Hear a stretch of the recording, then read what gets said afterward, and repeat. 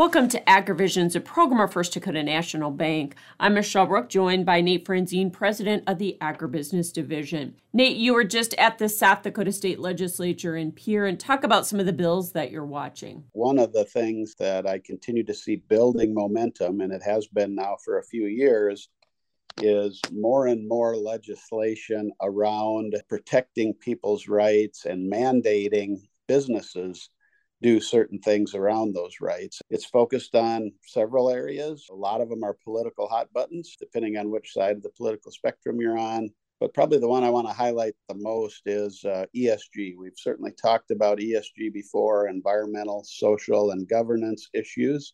And those continue to get more and more discussion, not just in our state, but on a national level and even a global level. So we've seen a lot of bills being introduced to try and either resist some of the ESG movement or to mandate businesses needing to follow certain ESG-related things. The bills I've seen to date, I believe, are not good bills because there's a lot of unintended consequences with them. So there's a real movement around ESG and ways to legislate it on both sides of the political spectrum.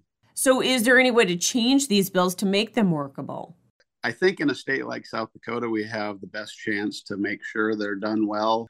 You know, we're a smaller state where we know our legislators well, the business community and the constituents at large have a closer connection to their representatives typically. And, you know, that's a good thing. That helps us have meaningful discussions with them as they're proposing bills and help us rewrite and relanguage and make the bills more effective without the unintended consequences. But I'm sure it'll be a contentious issue we'll talk about for some time to come.